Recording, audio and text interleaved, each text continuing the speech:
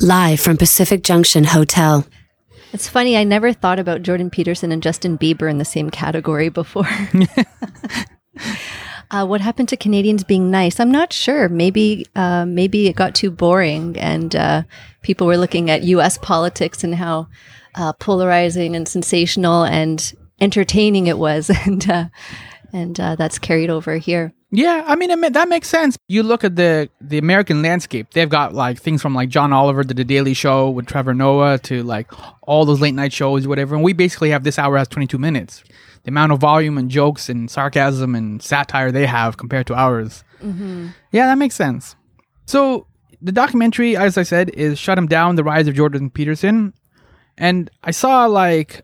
Even as you were posting stuff on Twitter, I went on Twitter and YouTube. I read some of the comments, which I know you're not supposed to do. But what's interesting is like there was like two groups of fears, right? There was like one group of people were scared that this was going to be like a character assassination, and then another group were like scared that like you would praise them or like kind of give them a bigger platform and these kind of things. But the problem is though is that a filmmaker is kind of driven by curiosity. Mm-hmm. Right? You're not driven by fear. You're driven by curiosity. Mm-hmm. Right? And that's what makes a successful filmmaker, especially for a documentary filmmaker. So how do you balance curiosity with fear? Mm-hmm. Oh, that's very interesting in the context of this film. I mean, certainly curiosity was leading me through this, but there was a lot of fear and anxiety, I guess, in knowing that there was going to be these two very polarized reactions. And that was constantly in my mind when thinking about, well, how do we frame this in a way that doesn't disillusion one side of that audience automatically just by things like the title or, the framing of the film and, just using certain terminology. I mean, if you say this film was about political correctness, well, it's like, okay, you picked a side. I know what you're about, and and then people decide automatically, like, okay, I will like this film or I won't like this film. Even his name too is like another grenade. Because I was like saying to somebody recently, I'm like, I have this documentary filmmaker. She's coming in. She did the Jordan Peterson documentary. And my friend was like, whoa, you're allowed to like bring that up and talk about that or whatever. I'm like, yeah, I'm not picking a side. She's the one who made it. I'm just like, we're just going to talk about the issues, right? So it's like, even just throwing that out, I'm like, I didn't even say anything positive or negative. I just said I have a filmmaker coming in, right? Well, the interesting thing is that it's no longer seen as ethical to not pick a side. Like, it's been interesting seeing how, as you mentioned, the social media and how all the comments have been playing out online as people are trying to figure out, well, what should we expect with this film? There does seem to be a common fear among people from, I guess, both sides of this, let's say politically left or right wing leaning. There's a common fear of, what will the bias be? Will this be balanced or not? Yet at the same time, especially coming from the political left, the idea of balance isn't really seen as ethical with regards to journalism anymore. There's this meme going around online, I don't know if you've seen it, that says, if someone says it's raining outside and someone else says it's not raining outside, a journalist's job is to look outside and say, is it raining or not? So that seems to be commonly used. That way of thinking is commonly being described more and more as, what the role is in being ethical. It's like things are either moral or immoral. And so for you to not pick a side or to be balanced, it's unethical because you're making a false balance, let's say. So I was very well aware of that and thinking about that a lot throughout the making of this film. And what I found was the most appropriate way to approach this was to dig into the differing worlds of where people were coming from on opposing vantage points and to really deeply try to understand what's at stake for them. And, what are the points that they're making that make sense to me, once I really scrutinize and go through them and, why does this matter to them? So, I guess on a superficial level, it's about being balanced, but really I did try to treat it as something deeper than that. Well, and the other problem with what you're saying is that in terms of everything being classified is that you lose nuance too, though. Absolutely. Right? And so it's like, because Jordan Peterson will say things like, clean your room. I'm like, that's not revolutionary or offensive, right? And so it's like, all right, I can agree with that. But then maybe he'll say some things about trans people or something. I'm like, okay, I don't agree with that. So I don't know then, like, follow up on what you're saying about balance and moral and immoral. Then how come it just can't be a thing where, like, you listen to everybody what they have to say? And it's like, if they say 10 things, I'm like, well, 5 of those I agreed with and 5 of those things offended me. Why does it have to be like almost all or nothing? Because the documentary is called Shut 'Em Down. That's a very good question. Do you have an answer, a solution? Can you fix our problems? We have a lot of problems. Yeah, I made this film because I have all the answers and it's super easy. Yeah. No. The part of the film, I guess, the undercurrent of the film is exploring that question. You know, this ethic of deplatforming someone whose speech you see as unethical. And to a degree, of course, I understand that. But I mean, I think what has been shown is that it's not really effective. It kind of has the opposite result. So, but we know that from history. Like anytime we've tried to ban books or rap music or any sort of something, we tried to push it down. It ends up either flourishing in the underground and then it sneaks up on us later on because nobody was paying attention properly, or it flourishes. I mean, you know this from like, I thought everybody who's a teenager experienced this, where like your parents tell you, no, you can't go out, right? Or you can't date this person, or you can't have the car. And of course, teenagers are like, what? You can't tell me what to do, right? That's a common refrain. So I don't know why this would be an effective method or worth adopting when the results are not always going to be the desired results. I think people are so upset and hurt and tired. And, you know, I think for many people, they have a positive outcome in mind. And I guess, you know, some of that history is lost. So I want to start at the beginning. You were following Jordan before the Professor Against Political Correctness YouTube videos, before Bill C-16. As you were shooting some of this footage, was there any inklings or did your spider sense tingle that something was shifting or that he was kind of onto something, or was there a change of thinking or any sort of something, like any sort of tea leaves? Before the videos before all that stuff. You're one of the few people who got to see before, middle, and a little bit after, right? So what was it like before? So I was making a completely different film before this started. I was following Jordan's friendship with First Nations carver Charles Joseph, who lives on the West Coast, and he's part of the Kwakwaka'wakw Nation. I had been working on that film for 1.5 years before the videos were posted. I didn't see the videos coming, but I will say that there was something about my other film that I felt like wasn't quite lining up yet, but it wasn't something I could articulate as to why. It was just a sort of intuitive sense. I do think in retrospect it was somehow related to this suddenly emerging. But yeah, I didn't see these videos coming. In that summer, before the videos were posted, I also had been focusing a bit more on just commercial video work because the documentary I was working on was completely self-funded. So as I think many documentary filmmakers starting out will do, you know, you'll balance that out with shooting wedding videos and whatever it is. So I was kind of in that space, and then the videos came out and then everything changed. Why do you think he agreed to do the documentary? I guess the first one that you're talking about with the artist, and then now this one, knowing that he was like getting bombarded from all sides, right? Like, why would he continue with the documentary? So the first film, it's funny, when I first approached him, it was with an interest in his ideas. I had been following his work for a very long time, I guess over 10 years now. So I first approached him with that in mind, and then I spoke with him about what else was happening in his life. And then I learned about what was happening with Charles Joseph. And so then I decided to focus the film on that. So why did he agree to it at that point? I mean, probably initially it was because, he's a pretty open person, and, he's interested in projects and seeing where they'll go. And I think others had approached him about documentaries before, but they hadn't panned out. So I think that was it initially. Then when this controversy broke out, I mean, he was getting so many media requests and even requests from other filmmakers wanting to make a film about this in some way. I think I had already earned his trust because I had been filming with him and his family for a year and a half before that. And I mean, I felt like I couldn't really continue moving in the direction that I was before because this had taken over his life. I didn't see any other path forward. Mm-hmm. But certainly... The audience would be angry with you too if you just presented this documentary with this artist and we're like, what? What about all the other stuff? What other stuff? Exactly. I mean, I had to follow it to make sense of it and because that's what everyone was seeing. So, but why did he continue to agree? I think because that trust was there. And, it's not like there weren't other media requests happening anyway. So I guess it was just about continuing to maintain that relationship. But, as he got busier, it was certainly harder.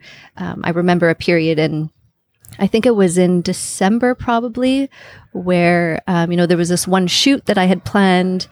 And we basically had to sort of cut it short because his family especially was trying to really set better boundaries because he was kind of saying yes to everything. He was doing so many interviews that fall.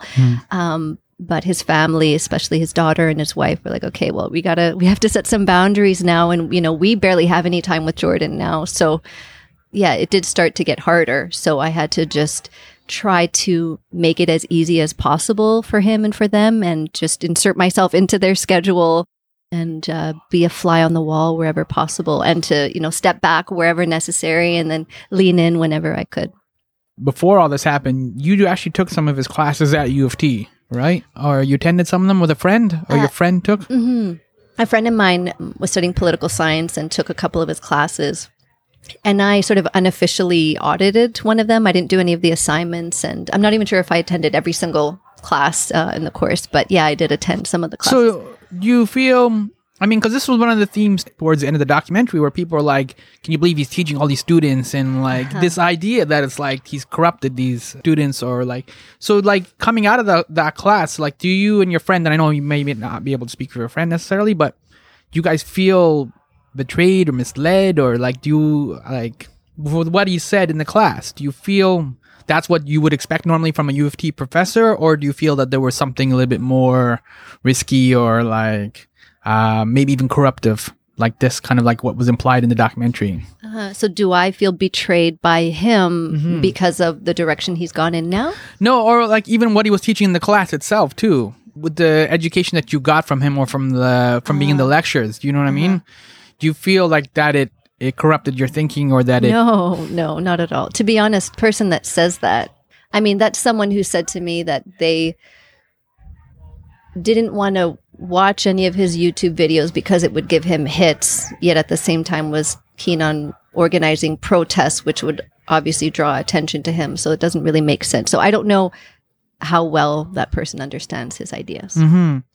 And that brings up a valid point because watching the documentary, I was trying to better understand just what exactly is the threat that Jordan Peterson poses or how he is dangerous to the trans community. I understand people say somebody like Steve Bannon who has access to the White House and power and those kind of things and he can pass laws and have people removed and things like that. I get that part of this. That's a real threat. But how is somebody like Jordan Peterson a threat? Because it was still a little unclear. I'm not trying to be obtuse. I'm just trying to understand the actual issue and what's at stake. Mm-hmm. Well, I think especially now he's someone that has a huge cultural influence in people's thinking. So I think just even the fact that he was criticizing a human rights law that's for trans people, and talking about pronouns in this context of it being something that people might be insisting upon. It's just, for a lot of people, they didn't even know what a non-binary person was before this. So their first association of a non-binary person is with this, crazy Marxist law, totalitarian law. So from what I found, a lot of the non-binary and trans people that I spoke with weren't even necessarily that concerned with his criticisms about the law, but more so with the negative attention being drawn around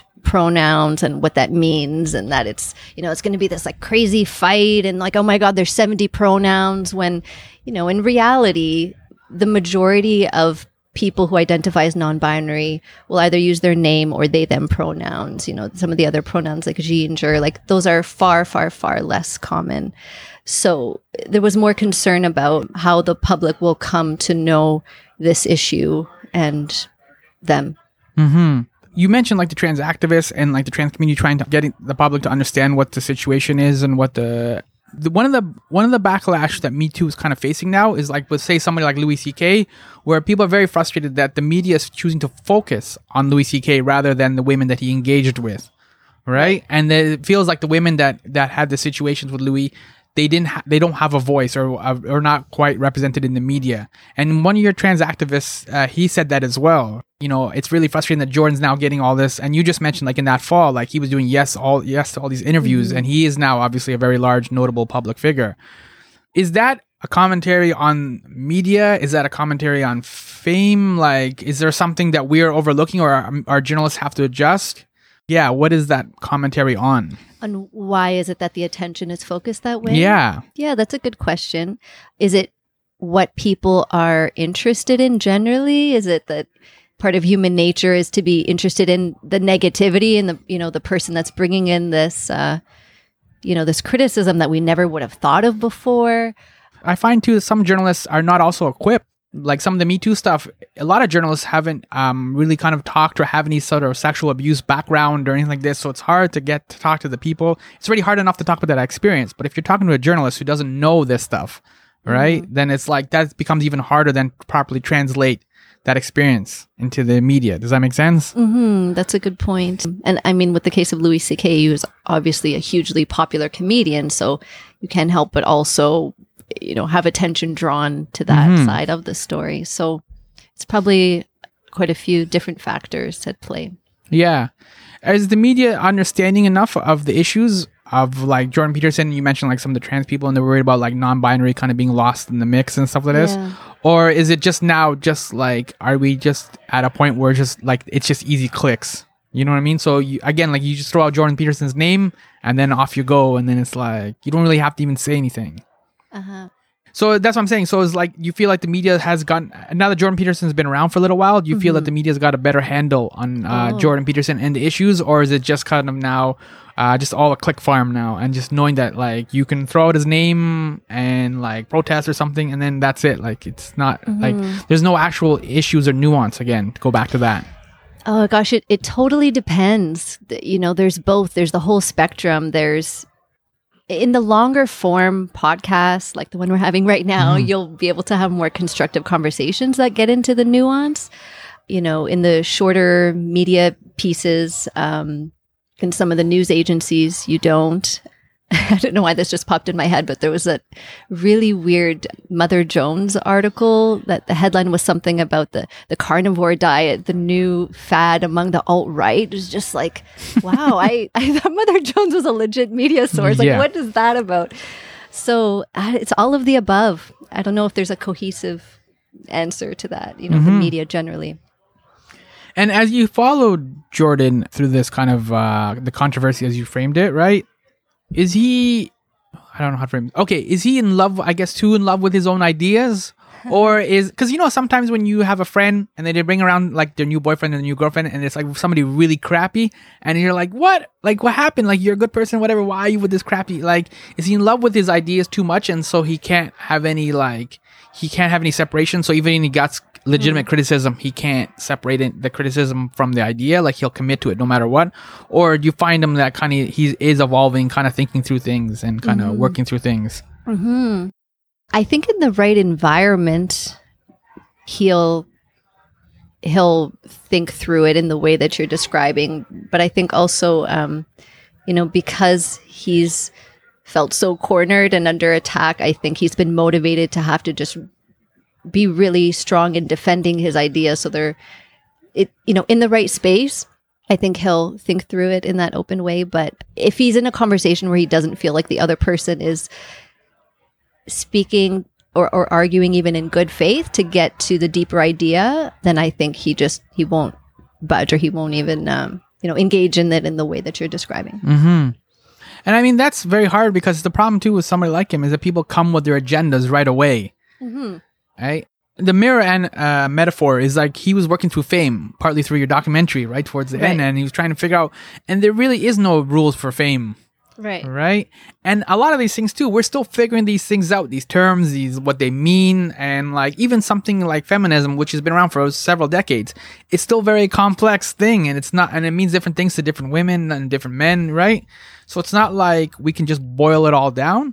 So what I'm getting at, I guess, is with Jordan Peterson, is he at the point where like, do you find that his ideas, and as you engage them, do you find that his ideas were getting bigger and bigger, or were they kind of just like getting smaller and smaller and almost more narrow? You know what I mean? And it's kind of like overlooking certain things. Do you get what I'm asking?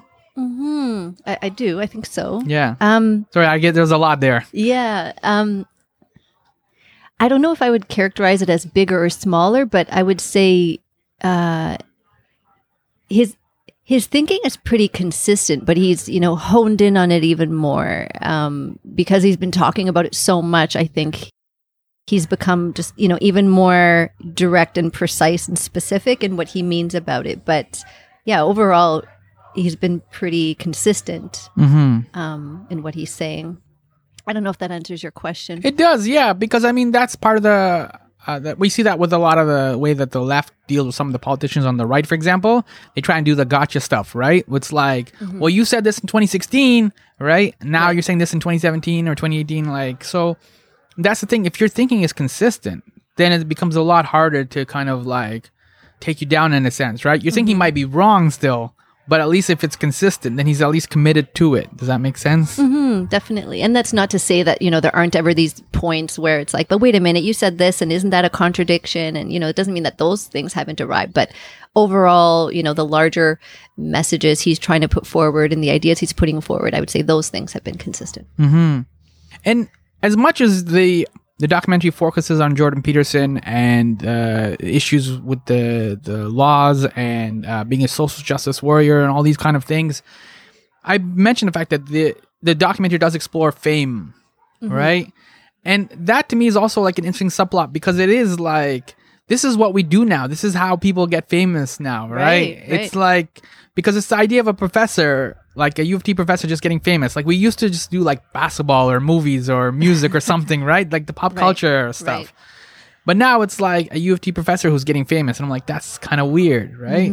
And so was that also something that kind of interested you in terms of your curiosity and like noticing that somebody like unusual is getting famous? So this is strange.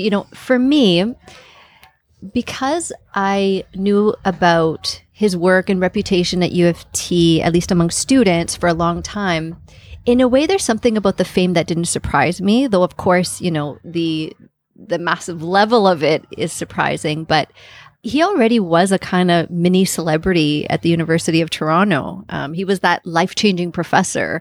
After class, students would always line up to ask him questions. And on the last day, they would bring him gifts. And there was a period where the only thing he would drink was Diet Coke. And, he would come into class and there would be a Diet Coke sitting there on the podium that a student left for him. So what I'm seeing happening now in terms of his relationship with young people and how they feel so inspired by his messages, I think that was always there, but it was at a way, way, way, way, way smaller fraction than what it is now. Do you think or feel like after talking to him and hanging out with him that there is some sort of like end goal or grand vision, or is he just kind of making this up as he goes along? Like, is he trying to start up a think tank or something, or some new university or something, or I don't know what? I think he is figuring it out as he goes along, but he has talked about this idea of starting an online university, and that is in progress. He does have coders that are working on that and trying to figure out what that could actually look like. So he is moving forward with that. How do we balance divergent thinkers and mavericks, which, a lot of people in our society revere as well, like Steve Jobs and like the whole Apple thing, think different. Like we like people who think outside the box. But then there's a point where it's like you think too much outside the box, right? And then you get in trouble for that because it's then you borderline or you enter into heresy. And then you end up being shunned and shamed. Because at the same time, like, we don't want to get in a position where, like, if somebody expresses a thought or an idea and it may be counter to what is popular or what is acceptable, we're not going to progress as a society. Have you learned from doing this documentary and hanging out with Jordan Peterson? How do we balance thinking out loud and knowing that we might get into trouble versus like not getting in trouble and not committing heresy.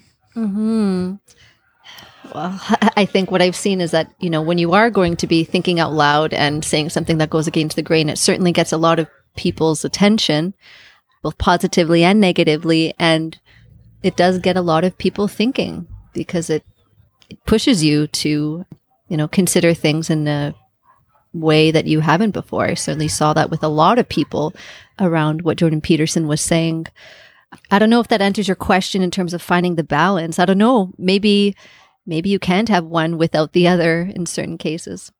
Because it is weird how we do revere certain people who like go outside the box and like, right. You're cool, but then this guy's a jerk face, right? Right. And right. It's like, I don't know how it ever like boils down that way. Mm-hmm. One of the things that's been so interesting for me in exploring this film is the way I feel like there's this undercurrent of society kind of battling out what it means to be a good person and what our ethics are. And Jordan Peterson has come to represent both the most virtuous hero and this awful bigot. So yeah, it's like in terms of finding that balance, I don't know if there's an answer to that, but this undercurrent of that question, I think, is part of what's playing out right now. Well, it's interesting because, just a slight tangent, but related to what you're saying is that when a lot of actors will play like a quote unquote a bad guy in a Marvel movie or a blockbuster like that, whatever, the actor can't just like write off this character and say he's a bad guy and just kind of like, because oftentimes some of the bad guys, they're actually complex. And they actually are trying to do something good. Their just methods are just awful or like, you know what I mean? And the actors have to discover a certain amount of humanity. So that way then like, because you can't just dismiss them like as a blank page or else then they're just like, you know what I mean? They're just like kind of like just a faceless Nazi almost, right? But if you actually can deliver some humanity underneath that. And the other thing, because related to that is that bad guys also don't always tend to see themselves that way as bad guys, right? And that's the difference. Right. They try to, like I said, they try to see themselves as doing something virtuous or something like this. And then it's just like Captain America or Daredevil or somebody's in the way. Does that make sense what I'm saying? And I think too, like just listening to what Jordan Peterson was saying in the documentary, he never saw himself the way that other people were viewing him. There was a gap there. So even though he got all these labels, both positive and negative, it didn't reflect his own sense of identity. Does that make sense? I think, well, as you see in the film and as people will see in the film, if and when they do watch it, part of what is explored in it is, Jordan considering his own identity in this massive transformation. And what about your own identity? Like you said, you had an emotional journey trying to get all this done, but now you got to get it out into the world. And it seems like I said, like I opened at the top with the YouTube comments and the Twitter comments and stuff like that. So it seems like your emotional journey is still ongoing. And that's the other thing too, I find with Jordan Peterson or people like him, you don't get to arrive at a simple, neat, like, he was a cool guy. You know what I mean? You don't get to arrive at a simple, neat, logical conclusion. Have you found that too? And like you keep shifting and like trying to put it all into some sort of like cohesive emotional package? In terms of what I think about him? Yeah. Yeah, actually, one of the questions that I most dread when I'm doing interviews like this is, so what do you think of Jordan Peterson? And I was like, oh, I hope they don't ask me that, but I know everybody wants to know that because yes, I find that it is something so complex and it's hard for me to even begin to know how to answer that. But it's no different. You're married to somebody, like you love them, but the way you feel about them changes constantly. It's not a static thing, right? And so that's what I find interesting. And you have a longer version of this documentary as well, right? Yes, it'll be most likely 75 minutes long. It's not completely finished yet, so that's why I'm not 100% sure, but it'll probably be 75 minutes long. Right now, our plans are to release it theatrically in the US and internationally in the spring of 2019, and we'll have more details that we'll be updating on social media as we have it. And what is the social media so people can follow and see when all that will be happening? So our website is www.shuthimdownfilm.com. Our Twitter is SHDFilm. And on Instagram, we're Holding Space Films. And our Facebook page is Shut Him Down Film. Shut 'Em Down, The Rise of Jordan Peterson will air on the CBC on November 2nd at 9 p.m. And I know you can't legislate or anything like this, but are you hoping that people come at this with an open mind and kind of set the agenda aside for like an hour or so and actually kind of like work through some of those issues? Or are you just expecting like an avalanche of just like hate and like things, people gonna make you cry, would be sad? Quickly before I answer that question, before I forget, just to say that the documentary is broadcasting on CBC Docs POV, and after it broadcasts on TV, it's also going to stream on CBC Docs POV's website. So okay. cbc.ca/watch. But so to answer your question, I certainly hope that people will watch it with an open mind, but it's unrealistic for me to hope that everyone will come at it that way, because I think, especially with this issue, people are coming into it with a very strong opinion. As we've seen in the social media comments, a lot of people think that I'm part of the, evil communist plot to make this hit piece on Jordan Peterson. But yeah, I mean, I think the most that I can hope for is that the film presents to people who have a open enough mind to see that this is at least a bit more nuanced than maybe they thought, and that maybe they'll have a bit more understanding as to where the other side of this is coming from, if they're identifying with one side of this tribe more than the other, and that maybe their strong worldview with regards to this will become slightly more unsure about that, at least to open up some curiosity and some questions. This is a hard question, so I apologize for it, but I'm curious, because as a documentary filmmaker, are documentaries one of the best ways we have to get out of this tribal kind of us and them kind of thing? Because the best documentaries are windows into those worlds, right? This was a window into Jordan Peterson's world, and I wouldn't have had this if you hadn't made this documentary. So are documentaries a way for us to get out of this us and them, when it's like you can kind of see this more humane experience and return back to nuance? They can be, but it depends on how they're made. They can also be used to make really good propaganda.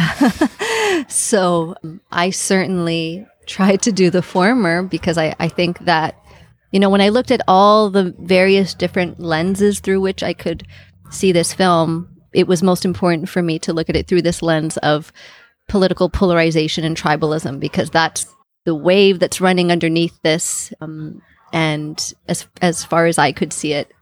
So I do think documentaries can be a really important tool for showcasing that complexity and nuance. So yes, but it depends on how they're made. Okay, that's a positive note. We can end it there. Thank you, Patricia, for coming in. Thank you for making the documentary. Thank you. Thank you so much for having me. It's been a pleasure speaking with you. Thank you. So I hope people do check it out, and I hope it'll be interesting to see too as it gets out, like you said, out to theatrical release. It'll be interesting to see what the screenings are like and who actually ends up showing, and like, because those are community gatherings, right? And that'll be fascinating to see how that all works out. So thank you. Agreed. Thank you. My name is Sam Unin. This has been My Summer Lair. Thanks for listening.